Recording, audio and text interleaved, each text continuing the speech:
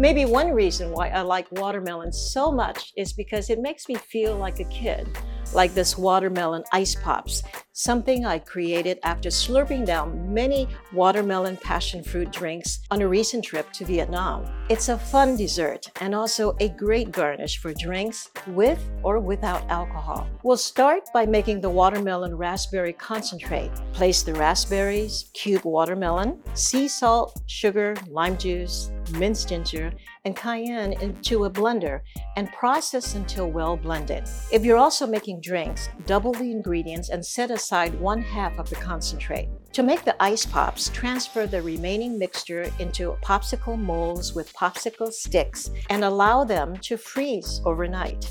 To prepare the beverage, combine the watermelon raspberry concentrate with watermelon-infused sparkling water in a shallow rock glass. For an alcoholic version, add an ounce of vodka. Place an ice pop in the glass and serve. Alternately, you can also serve the ice pops on the side. The bright red juice really makes the watermelon ice pops so beautiful and so refreshing.